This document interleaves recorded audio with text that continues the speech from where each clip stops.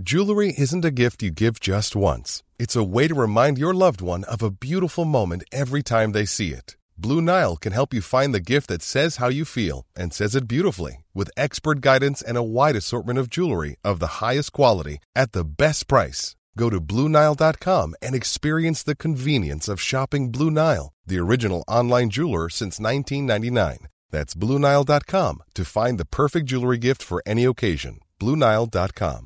Hiring for your small business? If you're not looking for professionals on LinkedIn, you're looking in the wrong place. That's like looking for your car keys in a fish tank.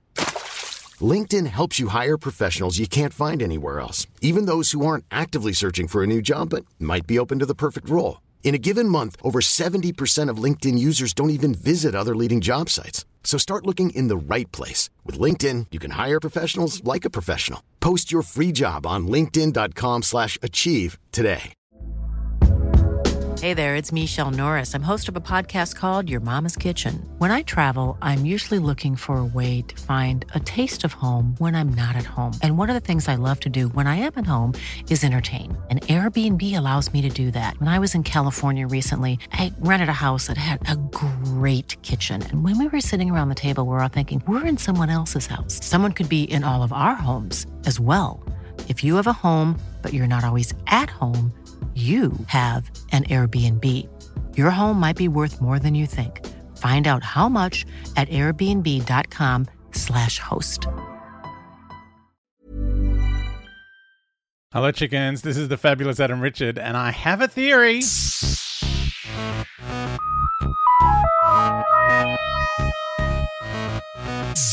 Hey, chickens! The legend of the Sea Devils. What did we think? Don't listen to this if you haven't watched it yet.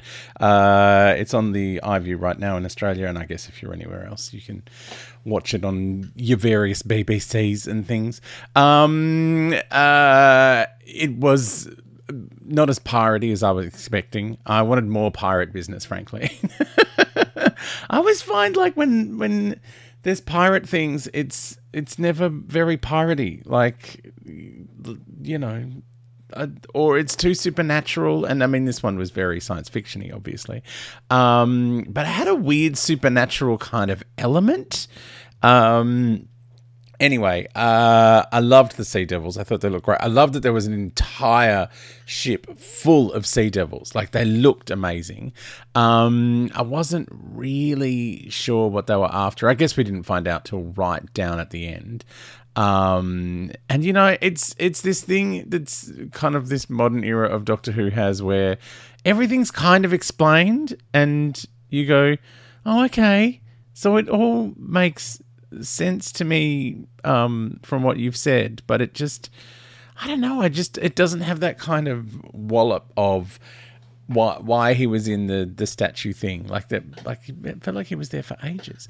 I really thought the conversation between Yaz and the Doctor about, you know, what's going on between them was deftly handled. Like, it wasn't as gut punching as when, you know, the Doctor told Martha, oh, no. I really liked the one before you. As if he was a fan. Look, you're fine, but I liked the one that was here before.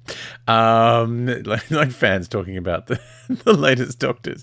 I enjoyed the mention of River and the implication that, you know, because River was born in the TARDIS and had all this, you know, could regenerate and could, you know, moved through different time zones and stuff, that there was someone who they could marry because there was, you know, a future, a past, and an in-between for them. Whereas with the kind of limited lifespan of a human, it's like, I love spending time with you, I love being with you, but, you know, ultimately it's, and, you know, when the Doctor talks about it hurting, I think that's the thing. It's like, well, you're going to turn into an old person and die.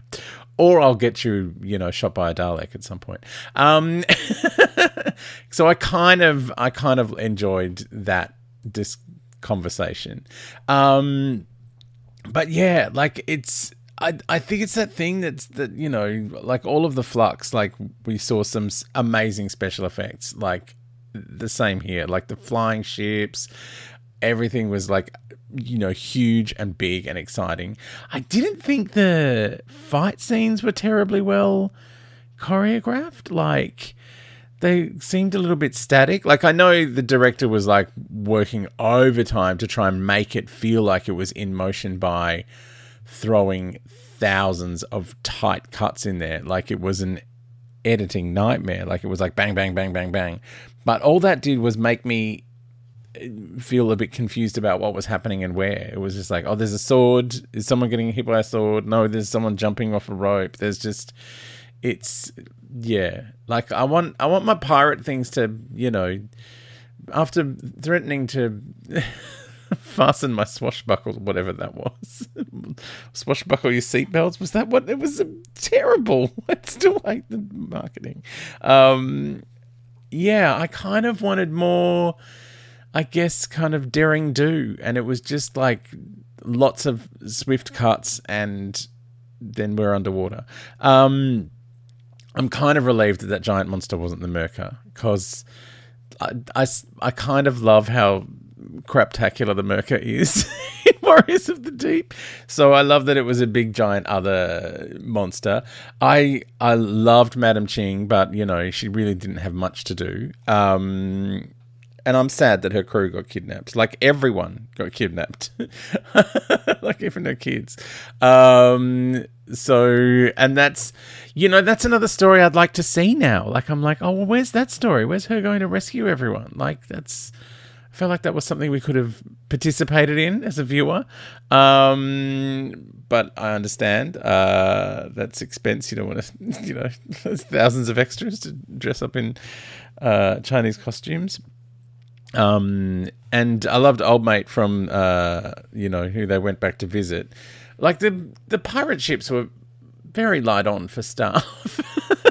Like I get that he sent all of his off to save their lives so they could all go. And I loved the kid that, you know, had the jewel around his neck. That was a thing that I found a bit annoying, that they're all talking about where is it, what is it, what's the keystone, where's the keystone. Keystone turns out to have been around this kid's neck the whole time, and Sea Devil just grabs it off him. Like it was like, yeah, I kind of felt like all of the obstacles have been put in the way, but then we never got a chance to have, you know, where you've got that for a while and you're keeping it away from the bad guy and then the bad guy takes it. It was just like, oh, it's there and now he's got it and now the whole world is going to be destroyed. I guess it's like, maybe because I've been watching old Doctor Who's in the meantime, I'm expecting, you know, an episode 3, where it's just like lots of running down the corridors with the keystone until you get to the end of the episode and the bad monster gets the keystone.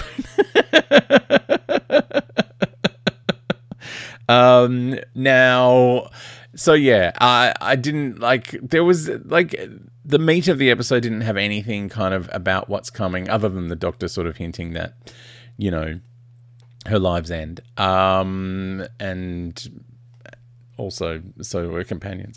But the trailer for Next Time was very exciting. Oh my God. And it was just coming soon. It doesn't have a title. We don't know what it's called. I've heard that like maybe October it's going to be on. So we've got months to wait.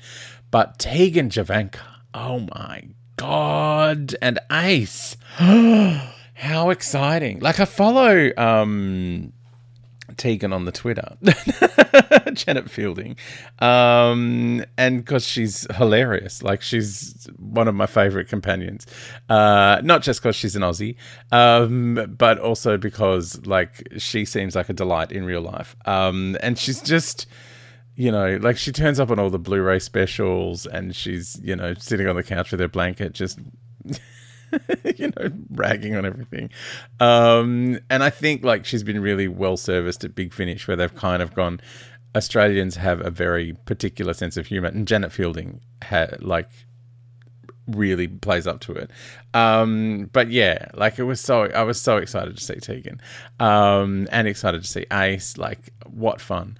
Because like everyone's like, remember when everyone wanted Susan to come back for like ages and ages and ages, just because there was a picture of her on the desk at some point. But I'm like, oh my God, Tegan and Ace and Kate Stewart and the Master and the Daleks and the half-faced Cyberman who's popping out, who is always in a very bad mood. Like, I mean, you kind of wish he had been fully cyberized, because he'd probably be less of a threat. I feel like the emotions are getting to him. So yeah, the final Jodie Whittaker episode looks like it's going to be epic. Vinder is back. And are we going to find out finally that Vinder is the dad? The Doctor's dad? I don't know. I've been watching Star Trek Picard as well, which is very silly. And someone turned out to be someone's dad the other day. I was like, no, that's ridiculous. So maybe that's how I would feel if Vinder does turn out to be the Doctor's dad. But it looks very exciting. Like, you know, although I feel like maybe Doctor Who's turning into like a Marvel movie now. Like, you know, we watch the episode and we go, yeah, that's good. Now show me the next time. Like, that's all we care about. Like, the end of the last one was like, oh my God, there's Sea Devils. That's exciting. I can't wait for Sea Devils. And now this one was like, oh my God, it's Tegan and Ace. I can't wait for Tegan and Ace. And the Master and the Daleks and Kate Stewart. But yeah, what a great fun surprise. I kind of wish it was in the context of the episode, but hey, how did you feel? Please let me know your thoughts and your theories. I see that emails are already coming in about Legend of the Sea Devils. Theory at adamrichard.com.au.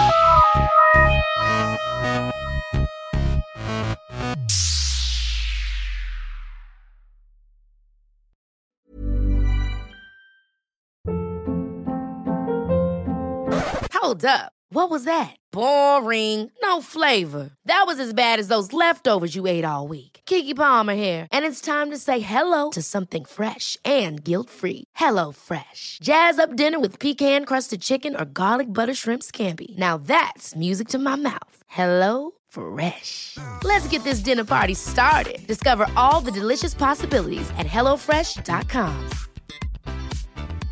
Even when we're on a budget, we still deserve nice things. Quince is a place to scoop up stunning high-end goods for 50 to 80% less than similar brands. They have buttery soft cashmere sweaters starting at $50, luxurious Italian leather bags, and so much more. Plus, Quince only works with factories that use safe, ethical, and responsible manufacturing. Get the high-end goods you'll love without the high price tag with Quince. Go to quince.com/style for free shipping and 365-day returns.